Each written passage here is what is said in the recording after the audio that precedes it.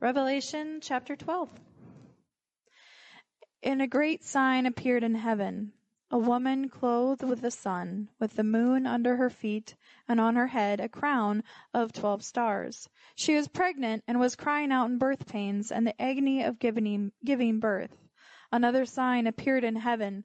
Behold, a great red dragon with 7 heads and 10 horns, and on his head 7 diadems. His tail swept down a third of the stars of heaven and cast them to the earth. The dragon stood before the woman who was about to give birth, so that when she bore her child, he might devour it. She gave birth to a male child, one who is to rule all the nations with a rod of iron. But her child was caught up to God and to his throne, and the woman fled into the wilderness, where she has a place prepared by God, in which she is to be nourished for 1,260 days. Now a war arose in heaven, Michael and his angels fighting against the dragon, and the dragon and his angels fought back, but he was defeated, and there was no longer any place for them in heaven. And the great dragon was thrown down, that ancient serpent who is called the devil and Satan, the deceiver of the whole world. He was thrown down to the earth, and his angels were thrown down with him. I heard a loud voice in heaven saying, Now the salvation and the power and the kingdom of our God and the authority of his Christ have come. For the accuser of our brothers has been thrown down, who accuses them day and night before our God. They have conquered him by the blood of the Lamb and by the word of their testimony, for they loved not their lives even unto death. Therefore rejoice, O heavens, and you who dwell in them. But woe to you, O earth and sea, for the devil has come down to you in great wrath, because he knows that his time is short. When the dragon saw that he had been thrown down to the earth, he pursued the woman who had given birth to the male child. But the woman was given the 2 wings of the great eagle, so that she might fly from the serpent into the wilderness, to the place where she is to be nourished for a time, and times, and half a time. The serpent poured water like a river out of his mouth after the woman to sweep her away with a flood. But the earth came to the help of the woman, and the earth opened its mouth and swallowed the river that the dragon had poured from his mouth. Then the dragon became furious with the woman and went off to make war on the rest of her offspring, on those who keep the commandments of God and hold to the testimony of Jesus. He stood on the sand of the sea.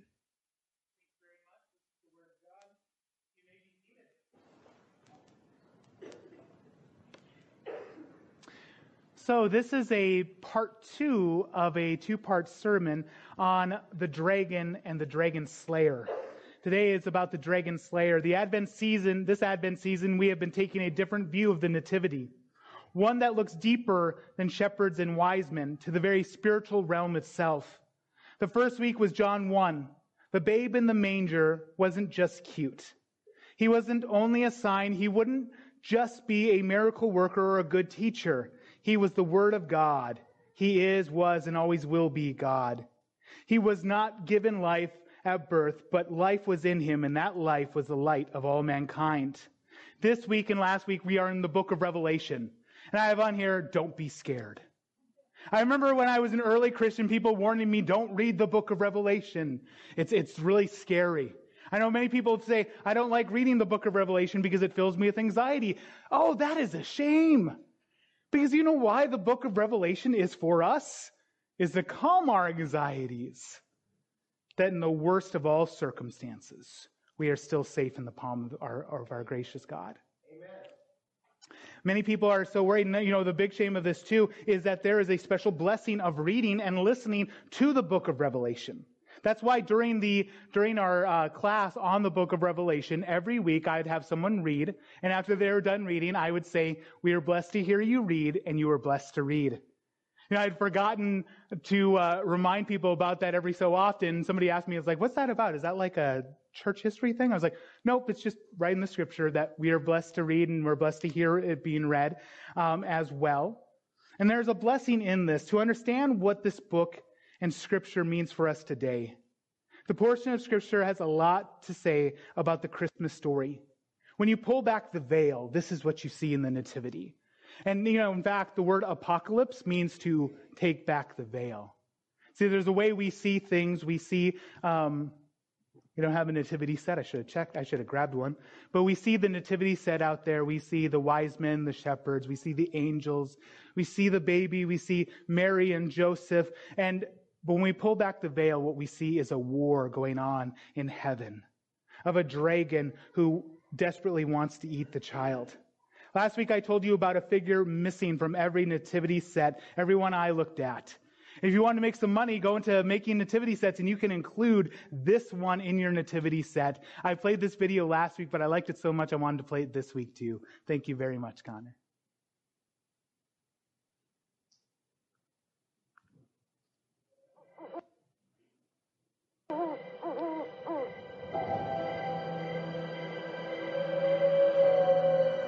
There's a dragon in my nativity, dreadful and immense. The shepherds quake, the wise men shake, and spill their frankincense. The cattle are a-lowing, and the baby is awake, while Joe and Mary tremble.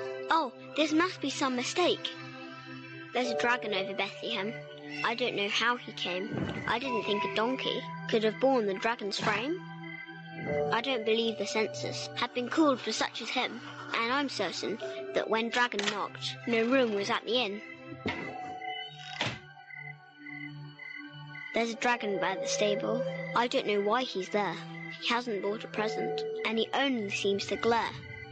He hovers over David's town, that still beneath him lies, yet no one's sleep is dreamless, underneath his piercing eyes.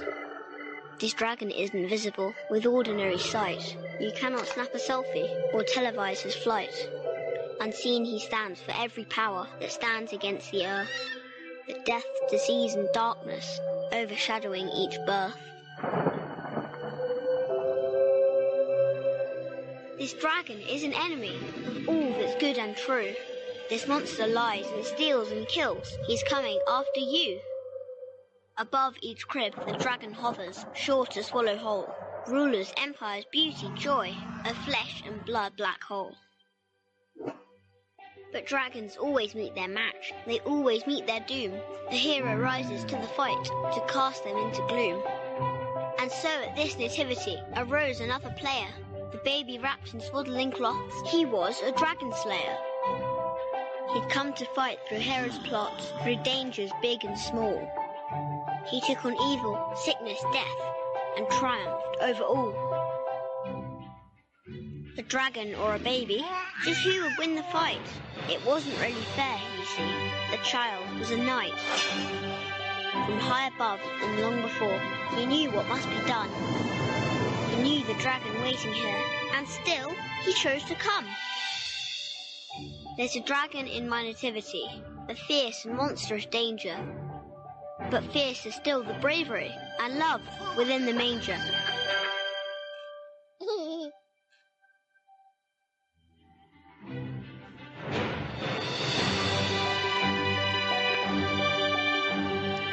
Concerning the text Becca read today, Eugene Peterson said, "This is not the nativity story we grew up with, but it is the nativity story all the same. It is the cosmic story of Christmas. When it comes to Christmas, we see the dragon's effects all the time. Elvis sang about a blue Christmas without you.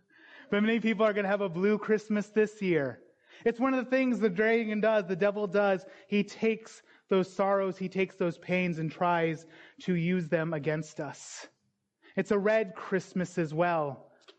The dragon is red for a reason. Red represents aggression, violence, and death. That is why in the book of Revelation, the horseman of war is a red horseman. The dragon himself, he is a murderer from the beginning. He tries to do his best work around Christmas time. Look at the recent events, even right now. This last Wednesday, this last week, the great storms that happened. Man, we should live in such Thanksgiving. Because we barely got touched compared to what happened to Kentucky. You know, we take so much things for granted, don't we? I mean, I think about this all the time. During November, I was thinking about being grateful for all the blessings of God. And I come to the point where it's like, I just can't because the blessings of God are so numerous. I mean, it's a blessing that I'm standing here on this stage and it's not falling in because of rot. I mean, like, there's so many blessings that we have that we can't even imagine. During this time, once again, we see the devil's work. We see the dragon's work of trying to cause death and destruction. We saw that in Wisconsin a couple weeks ago during a Christmas parade.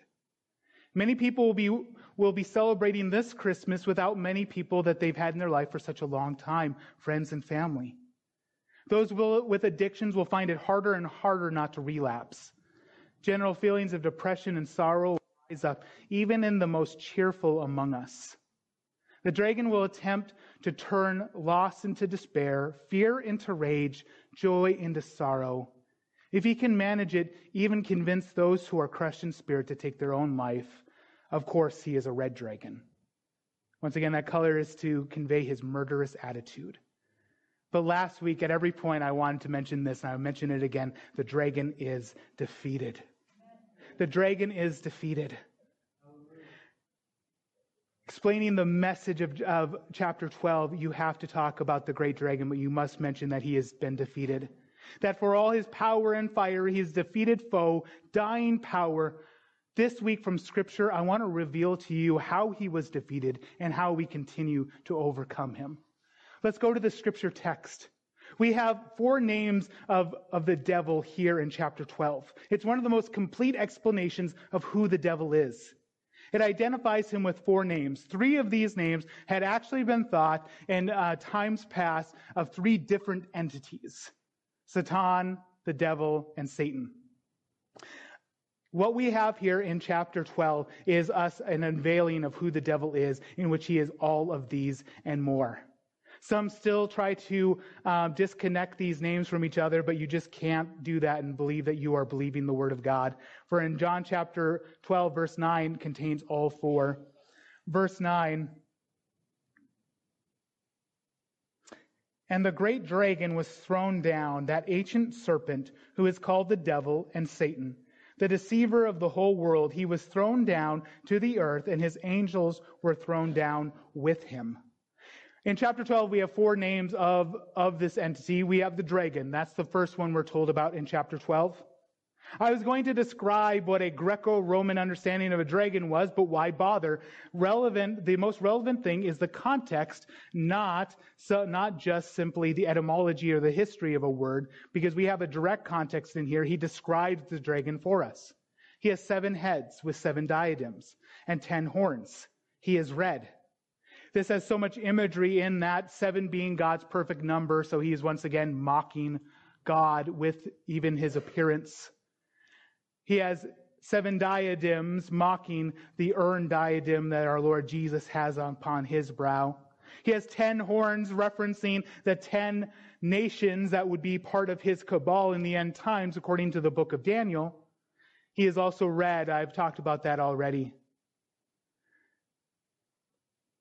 The dragon here in the next chapter will be giving birth to a son, to the Antichrist, the beast out of the sea. And you'll notice the beast out of the sea looks very much like the dragon.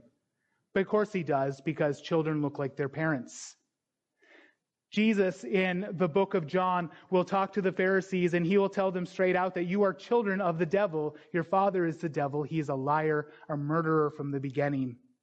In 2 Corinthians 11:14, Paul the Apostle talks about false prophets and false teachers, that they're like their devil who masquerades as an angel of light. When you see people doing the devil's work today, they are like their father, the devil. They're like their father, the dragon. The second name we have is the ancient serpent. Why do we believe the snake in the garden was the devil? Genesis doesn't say it's the devil. You would be hard-pressed to find in the Old Testament that it's the devil. It's because of this verse right here. It identifies him as the first liar and deceiver. What was his first lie? Did God really say? When people put God's word into doubt today, they are doing the devil's work. You even see this amongst people who try to pretend that they are doing deep research and everything like that. But what their intention is eventually is to cause so much doubt, so much panic that a believer would try to not listen to the master's voice. They are like their father, the devil, believing his lies. The devil lies about what God says, and when his offspring do that today, they lie about what God says, and then they proceed to demean the lie that they made of God. We also have the word devil. In the Greek, the word is diabolos. The word is actually more specific than the Hebrew Satan.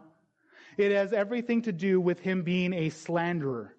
When someone spreads gossip, tells stories about someone, they don't know if it's true or not, or downright lie to assassinate someone's character, they are doing the devil's work for him.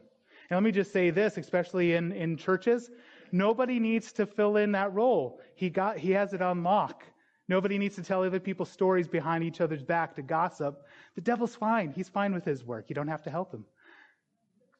We also have the fourth name of this creature, Satan, which is the proper way of pronouncing it. Now I'm going to ruin for you every time you hear Satan, as it was ruined for me. The proper pronunciation is Satan. The name is more fleshed out in the Old Testament. He is the enemy and the adversary of the people of God. In the Old Testament, you're left to wonder, why does he hate humans so much? Why in the book of Job, for instance, when God says, have you considered my servant Job, does Satan want him dead?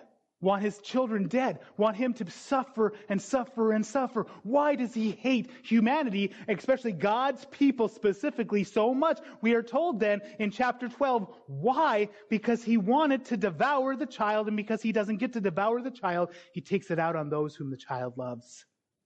He still wants to devour the son, but because he can't, he takes it out on those whom the son loves. I've said before, this may be the most complete chapter of description of Satan in the scriptures we get, but it's not about Satan. We also have a great sign, the cosmic woman. In fact, there's many theories on who the cosmic woman is here. I'm not going to get into all of them. You can go to our Facebook page and find the chapter 12 of the Revelation series for a much more in-depth explanation of this. But simply that woman, I believe, and I think the scriptures bear this out, she is the believing remnant of Israel, spiritual Israel, of which we actually are also a part. But we have the cosmic woman, but she also is not the focus of this chapter. We have the great sign, we have the lesser sign, which is the dragon. But who is the center of all of this story? He's only in just one verse, and it is the son, the male child. C.S. Lewis said in his book, The Screwtape Letters, there are two equal and opposite errors into which our race can fall about the devils. One is to disbelieve in their existence. The other is to believe and to feel an excessive and unhealthy interest in them. C.S. Lewis will go on to say that the devils regard an atheist and a mystic with the same amount of affection, that they like both of them, because it's the two ways that we fall in regards to this, to have an unhealthy obsession or to discount completely. In revealing the spiritual battle that is Christmas, I don't want to fall into the first error by ignoring the spiritual reality of the dragon. Your problem isn't that you lack Christmas cheer and you're not singing it loud for all to hear. Your problem is the dragon is trying to devour you, so put on some armor so you are a little harder to swallow. I also don't want to fall into the second error by making this message and every message about the dragon, because it's not about the dragon. So last week I proclaimed to you at every point that the dragon is defeated, and this week I want to reveal to you how he's defeated, how we continue to overcome him. In this chapter, in both the Greek, English, and probably other translations, you will find an economy of the number 3. You find 3 in here 3 times. The chapter likes to use 3 a lot. 3 main characters, the woman, the son, and the dragon. You have also secondary character of Michael and the angels and the devil's angels. The first half has 3 scenes: the birth of the child, the ejection of the dragon from heaven, and the dragon's attack. And the devil is also defeated in 3 ways. The 3 ways the devil's defeated is, so this is all in my introduction. I'm going to tell you the first way he's defeated in the introduction, and in my body of my message, I'm going to tell you about the 2 ways we overcome the devil today.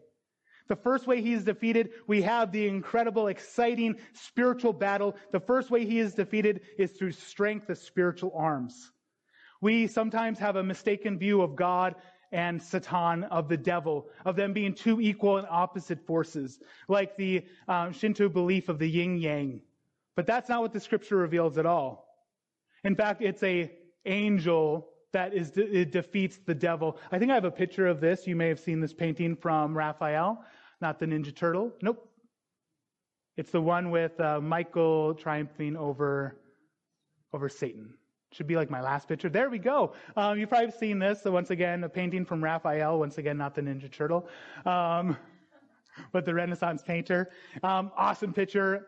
Michael gleaming, kind of feminine looking. So that's messed up. But anyway, and he has his foot on Satan, who has his face to the ground with his spear right over him. Satan is defeated, and it's not even God who needs to unfurl the majority of his power, but it is actually just another angel and the Lord's angels who defeat Satan and his angel. In Daniel, Michael is the prince of Israel. This is the ejection of Satan from heaven into earth, and we're not exactly sure when this happens. Many think it's an eternity past, but then we read in Job how Satan has access to the heavenly council, and that's where the book of Job begins, is in the heavenly council. So we're not exactly sure when this happened. I personally believe it was around the time of the Nativity, because that's kind of what we have in here, but I think people can have different opinions, and we don't have to disfellowship from each other on these kinds of things. But this is the exciting part of chapter 12, the war in heaven, a cosmic war. Max Lucado has a book called The Cosmic Christmas, in which he fleshes this out, and it's awesome. It's like the angels have like lightsabers and they're fighting an actual dragon and stuff. It's fanciful, but it's really fun. Will be then juxtaposed in comparison, contrast with the other two ways that the devil is defeated. The first way, he is defeated in power, but the second and third describe him being defeated in reputation, and finally in the very essence of who he is. They are both in verse 11. This reference is primarily to the martyrs, but it also applies to us as well. We continue to conquer the devil through two means: by the word of our testimony and by the blood of the Lamb. So we are finally into the body, but don't worry, this is not going to be the longest sermon you've ever heard. It was a very long introduction, kind of a shorter body, in which we talk about the ways the devil is currently overcome. In verse 11, let me read that to you again. And they conquered him by the blood of the Lamb and by the word of their testimony, for they loved not their lives even unto death. Preceding that is verse 10. And I heard a loud voice in heaven saying, now the salvation and the power and the kingdom of our God and the authority of his Christ have come. For the accuser of our brothers has been thrown down, who accuses them day and night before our God. When you read verse 10, you should hear in your mind, it's like Ric Flair in the 80s. Woo! So many people are in a prison of fear to all the nonsense of this world of sin and Satan, but woo! God has triumphed. God has triumphed. He has thrown down the accuser of our brethren. So Satan is the accuser of the brethren. How does he accuse us? He accuses us before God. We see that in Job, right?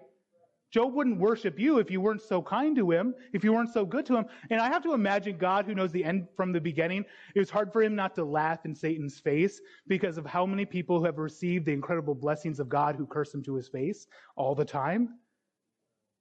He accuses us before the throne of God. He doesn't get very far. If you believe in Jesus Christ today, you've repented, put your faith in him, God just tells him, what are you talking about? He's covered in the blood of my Son. The righteousness of God, of Jesus Christ, has been credited to their account. He also accuses us to each other. It's unfortunate how many people will let Satan's lies destroy relationships. This is hard in churches because a lot of times we have a difference of opinion on many things. I mean, I've seen people disfellowship for the silliest reasons, like stop going to a church, like disagreements on which football team is best. KC, but whatever. The color of the carpet is the common one. In fact, I remember hearing this story one time. I hope it's fictitious. That this pastor starts pastoring this church, and he sees where the piano is, and he moves it to a different part of the platform. And within like a year, there's a special meeting called, and they fire the pastor. Second pastor comes in. He waits after the first year to do it, and they call another meeting within the next year, and then they kick him out. They fire him.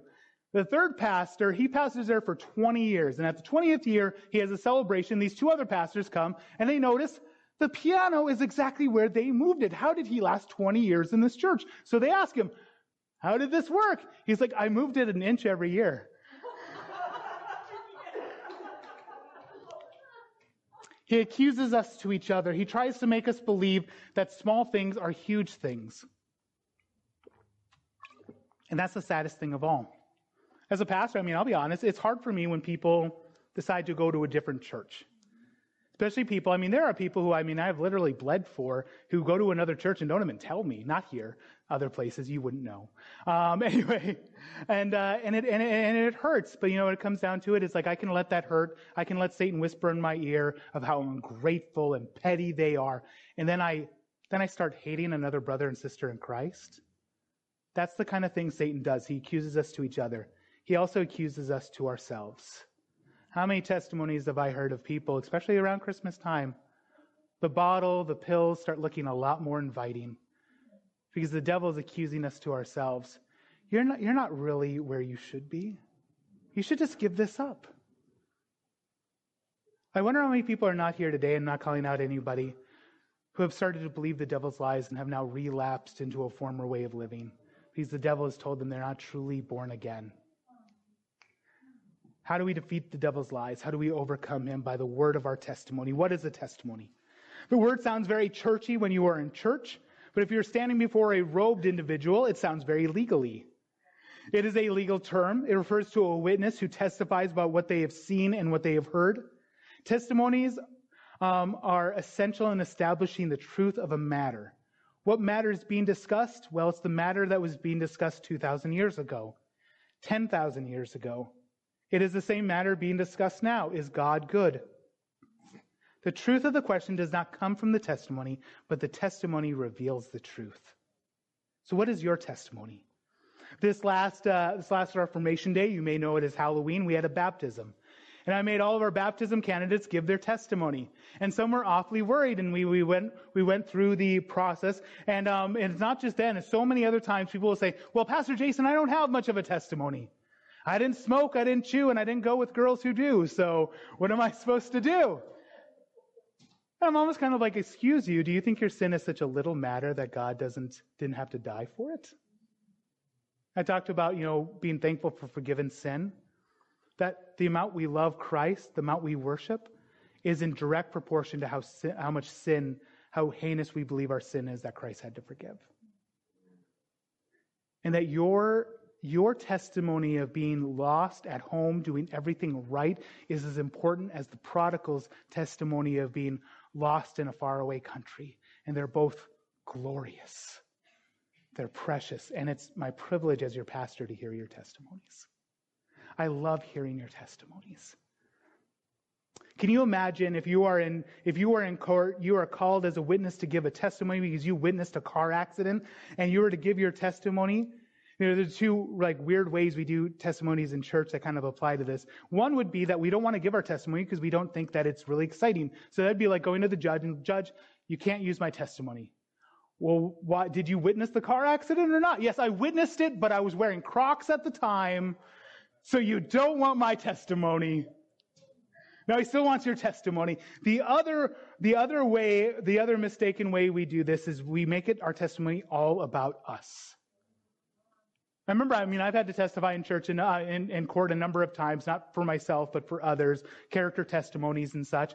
I can imagine they put me up to the stand and they're like, well, tell us what happened. And I'm like, in 1983, December 15th, I was born to Ronald and Nancy Fisher in Aberdeen, South Dakota. And then I go through my whole life. And then I mentioned something briefly about on this date, I saw a car accident. Our testimony needs to be focused on who Jesus Christ is. and what he has done in our life. I mentioned in a prayer, and I wasn't actually planning on doing that, that this last Wednesday was my birthday, December 15th. But really, I consider that much less than my born-again day. My born-again day in 1997. I don't even know what day of the year it was because I didn't realize what was happening. I mean, I'd heard the gospel, but I'll give you a little bit of my testimony. I was a middle schooler, so that's why I kind of have a heart for teenagers. I was a middle schooler, and my sister was going to youth group, so I wanted to go to youth group with her because she was my older sister. And I heard the gospel, but I didn't respond to the gospel. And one night, I wanted to do something churchy, so I started repeating the Lord's Prayer, and I got to the point, forgive us our sins as we forgive those who sin against us. And I couldn't finish it because the Holy Spirit started speaking to my life. You die right now, Jason, where are you going to go? And I give every excuse in the world, and God wasn't having any of the excuses. He starts showing to me my sin. Not from my point of view, because from my point of view, I always had a good excuse. But from his point of view, and it crushed me, his law crushed me to the point where I told God, if you didn't send me to hell, you'd be a bad God. And it was in that moment where God revealed to me in the most clearest way that he loved me, he died for me, despite this. That I could see a glimpse of what God saw of my sin, but he still loves me. It is why it says the kindness of God leads us to repentance. But first we have to understand, though, why it's so kind. If we believe we're owed, then the kindness of God means very little. But when we realize that we are the debtor, we are the woman with the alabaster box, we have a testimony to share. When this text says they overcame him by the word of their testimony, it's not just any testimony. It's not that I was lonely and now Christ is my friend, or Christ has inspired me to act better. It might include those things, but the heart of every testimony should be this. This is what I wait for when I listen to people's testimony, and I pray that it would start off with this, but not everybody's does. Psalm 63:3. Because your steadfast love is better than life, my lips will praise you.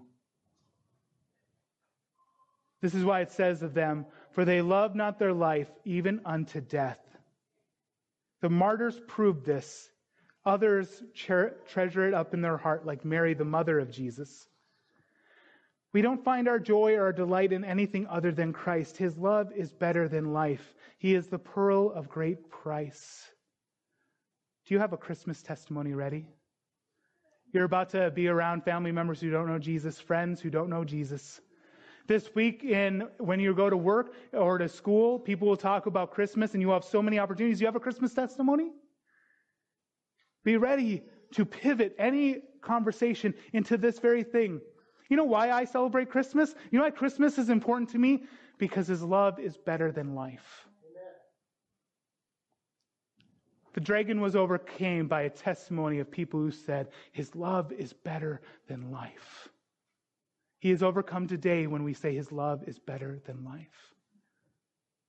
When the devil starts accusing you towards others, oh, they're a bunch of hypocrites, they're not doing things right, you tell him your testimony, his love is better than life, I can forgive.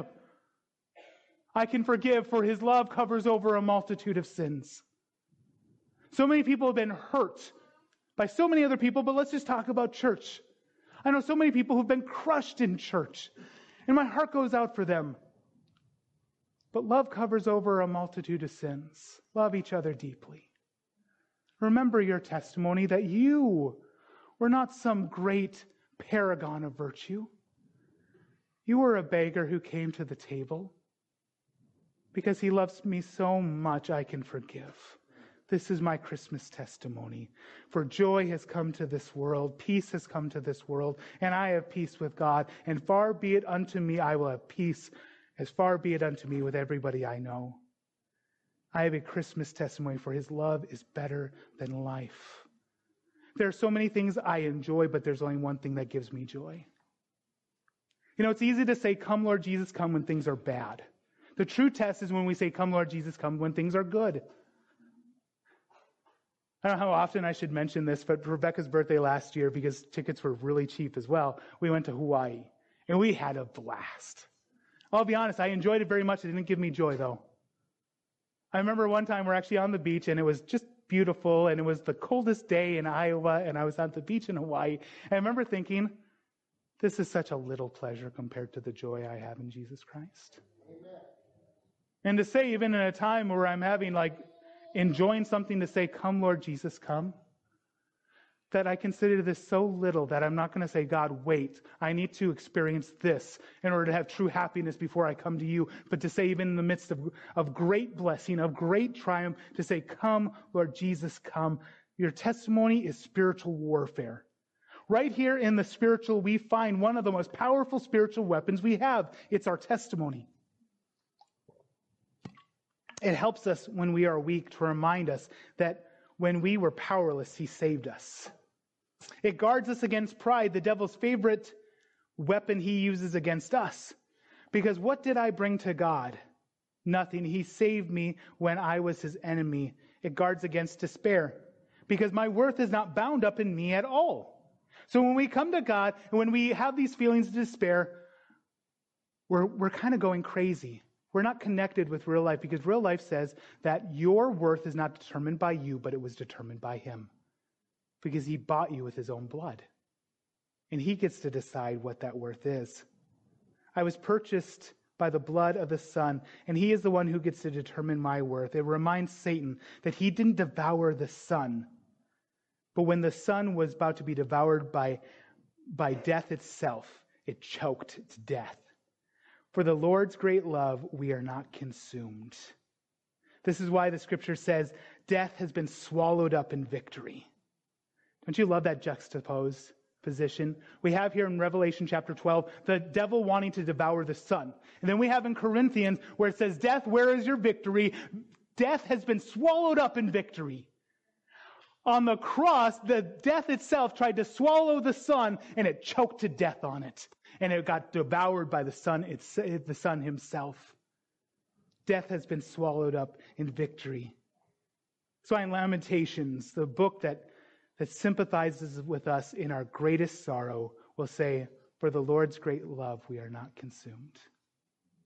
You know somebody this week who this Christmas, the Christmas blues have set in, and they see all despair. That song and poem from Henry Wadsworth Longfellow during the First or Second World War, Civil War, he looked at the world and all he saw was despair. Hate mocks the song of peace on earth, goodwill towards men. And that's why he says in his last stanza, but pled the bells loud and deep, God is not dead, He does not sleep. Should we tell people of a God who swallowed death when it tried to swallow Him? Should we not tell them of a God whose love is better than life? This is spiritual warfare. It's the thing when we wake up in the middle of the night and the devil's whispering lies to us, we remind him of our testimony so we can remind him of his future. For he was defeated by the word of their testimony and by the blood of the Lamb. My second point, the blood of the Lamb. The second way we conquer Satan today is the blood of the Lamb. There's been an effort for many years now, to do away with, stop talking about the blood of the Lamb.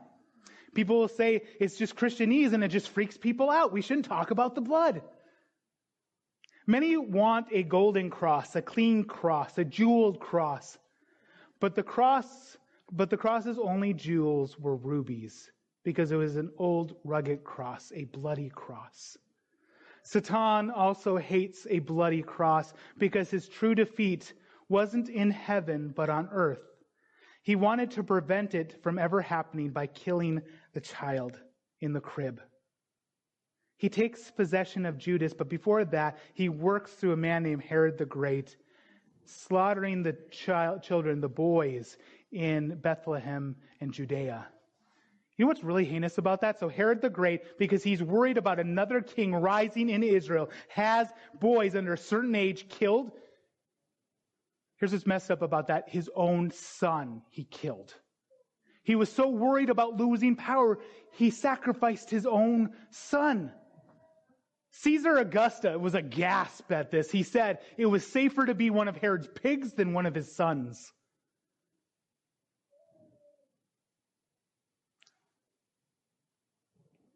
Satan still wants to devour the child, but he can't. Judas, he possesses Judas to make sure the Son is finally devoured, only to find out the Son has swallowed up death itself. Death has been swallowed up in victory. The blood is the reminder that Satan has been defeated by the blood of the Lamb.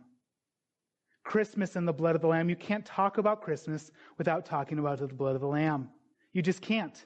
It's the reason for the season. The dragon is slain, not by the sword or the lance, but by the blood and the word of the testimony of the blood. When we say we plead the blood of Christ, it is not a magical incantation to get something we want. It's a remembrance of how the devil has been defeated. We'll talk about pleading the blood of Christ over our church, over our children, over our families. What we mean by that is a remembrance. It is the blood of the Lamb that makes us clean before God. It's a great paradox. To be washed in the blood makes you clean. Once again, people are like, don't say that, freaks people out. That's really gory and gross. It's in the scripture, my friend. You got to deal with that. Amen. It's a great paradox. By being washed in the blood, I could be clean. It's not a magic spell, but it's a reminder of how the devil has truly been defeated. That we are awakening to the reality that the Lamb who is slain, the Son who will rule the nations with a rod of iron, is king, and his blood speaks a better word than the blood of Abel. The reference that that the loud voice in heaven makes in verse 11 of chapter 12 of the actually in verse 5, I believe, yeah. She gave birth to a male child, one who will rule all the nations with a rod of iron. But her child was caught up to God and to his throne, is from Psalms chapter 2, verses 8 and 9. This is a messianic psalm talking of Jesus Christ. Ask of me, and I will make the nations your inheritance, and the ends of the earth your possession. I'm going to stop right there. There's this wonderful song we'll sing every now and again, especially during missions. It's ask and you will receive whatever you need. You said, ask and I'll hear from heaven, and I'll heal your land. And the refrain is, oh Lord, we ask for the nations. I don't know about you, I have a tendency of kind of reading my own things in the songs. I always thought what they were saying by that song, and that's what I mean when I sing it, so that's what I think is important, is that I am asking God for the nations, that all the nations would be under his rule, because that's my great desire. It's not for honor or recognition for myself, not to build my brand or anything like that, but that Christ would rule. Verse 9, you shall break them with a rod of iron and dash them in pieces like a potter's vessel. This child is the one who will rule the nations. The comparison contrast here, we have three ways the dragon is defeated. One was by Michael and the angels. It's an amazing visual. It's all action movie and exciting. Angels fighting the good and good prevailing. Then we have the testimony of God's faithful. In Revelation, we have the picture of the martyrs who love not their own life. Then we have the Lamb who was slain. In verse 5, we have the birth and ascension of Jesus Christ. The gospel is the birth, death, resurrection, and ascension of Jesus Christ. So in verse 5, we have the child, his birth, and his ascension. You're wondering, well, what about the middle part? The middle part is the blood of the Lamb. It's a great juxtaposition. We have this expectation of a mighty warrior, of a knight in shining armor, but we have a slain lamb who is the dragon slayer. A lamb is a slow animal.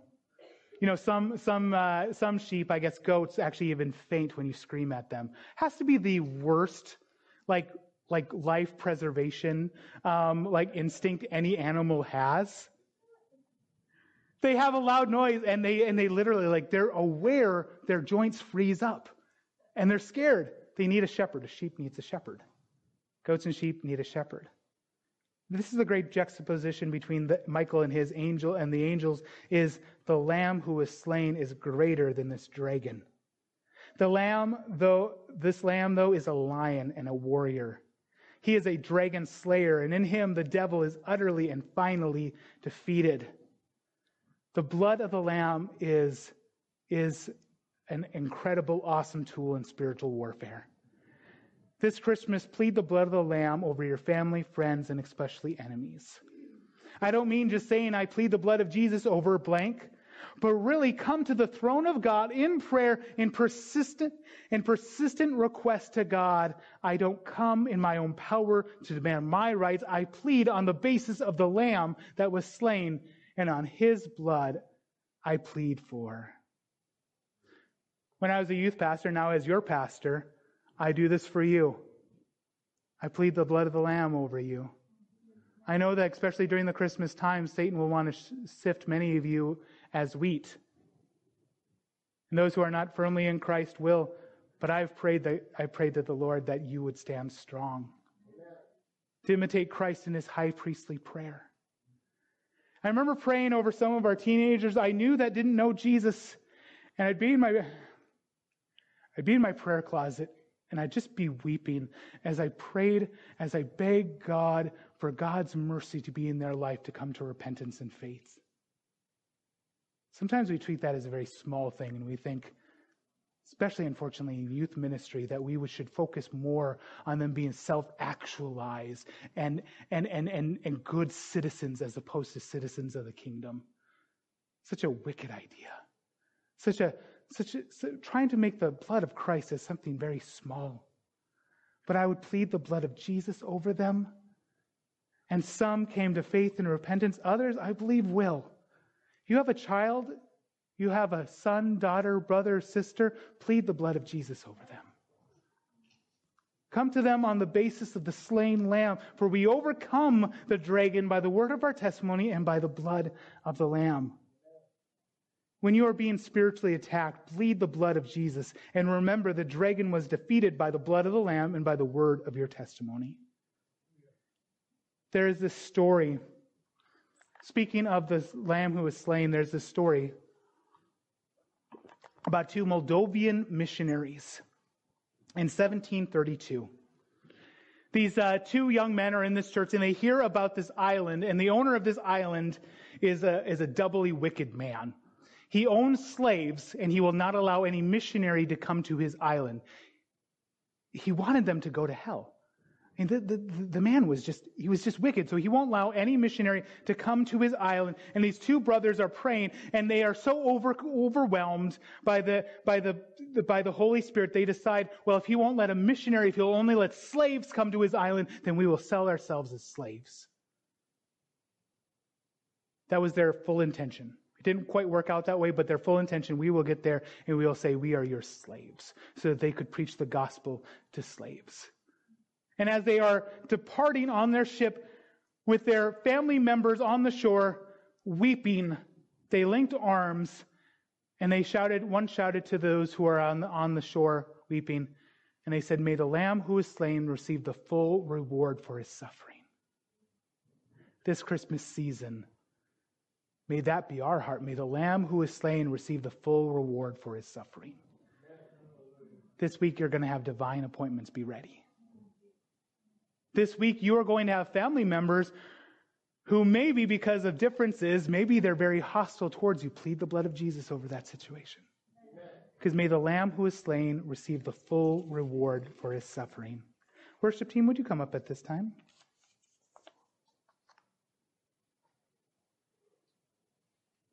So how does Satan continue to be defeated? How in this Christmas season will he be defeated? Overcome by the word of our testimony, by the blood of the Lamb. So today I want to challenge you during this Christmas season, during this week, be on your guard.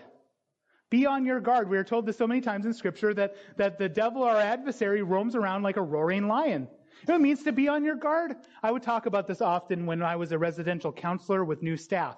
I was like, you need to be aware when you're not aware. Like, what are you talking about? I'm saying, like, when you're counseling one individual, your peripheral vision needs to be aware of what's going on in the living area, or you could get a chair to the head. So you need to be ready. You need to start picking up on things when matters are starting to go south, to be ready for those things. So be aware, be on your guard. Start seeing right now in your family, in your friends, in your own heart, the ways the devil is trying to attack you. Be on your guard. Don the full armor of God daily. Some people have taken this even literally. When they wake up in the morning, they'll say, I'm putting on the armor of God. And they will go through Ephesians chapter 6, and they'll go on to the different parts of the armor of God. But spiritually, put on the armor of God daily. Be on your guard. Second thing I want you to be aware of today is have a Christmas testimony. Be ready to pivot conversations to the gospel of Jesus Christ, that his love is better than life. Finally, to remember what makes Christmas joyous and wonderful. It is the blood of the Lamb. Plead of the blood of Christ over your interactions this week and all weeks and all times. Worship team, you're going to lead us in our final song. This is our time for us to stop and consider. The Old Testament had a word Selah, which meant stop and consider. Not simply be hearers of the word, but be doers of the word. This is a time for us to ask God, search my heart and know me, reveal any unclean thing, and then to repent of that. And if it's not that, for us to pray to the Lord that we'd be on our guard. For us to be ready in every opportunity to give an answer for the faith that we profess. And to plead the blood of Christ over those in our life we know that don't know the Lord. Would you please stand with me as we sing our last song? Hark the herald angels sing, glory to the newborn King. Peace on earth and mercy mild, God and sinners reconciled. Joyful all ye nations rise, join the triumph of the skies.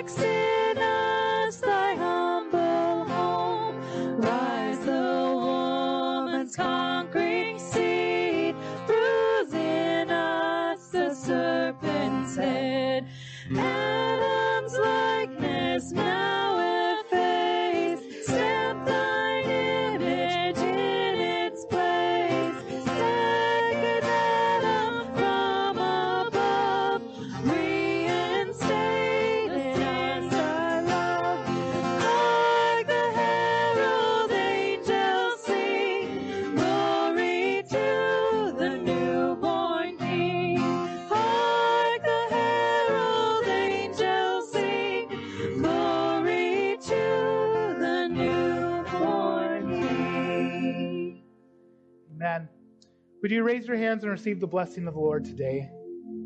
Today's blessing comes from John chapter 1. It is adapted from John chapter 1 by Cara Heffy from the UK. Let us go from this place proclaiming that we have seen the glory of God believing that there is a light that shines in the darkness, which the darkness has not overcome. And may the love of the Creator, the joy of the Spirit, and the peace of the Christ child be with you this Christmas and evermore. Amen. Lord, I thank you that we live in the light of that Christ child born 2,000 years ago, but we live in the shadow of an empty cross.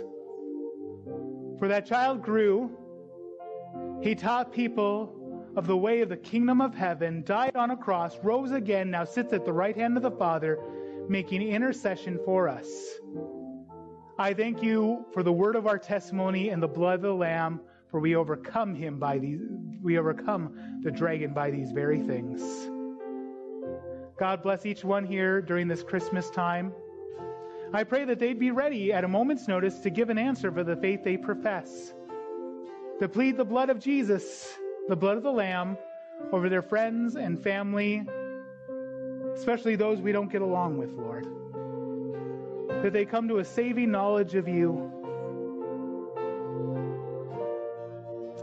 Congregation, our worship team is going to continue playing. If you'd like prayer, you come up to the altar, I'll pray with you. But may you have a blessed and great Christmas. Lord, I pray this in the precious name of Jesus. In Jesus' name I pray. Amen and amen. God bless you and Merry Christmas.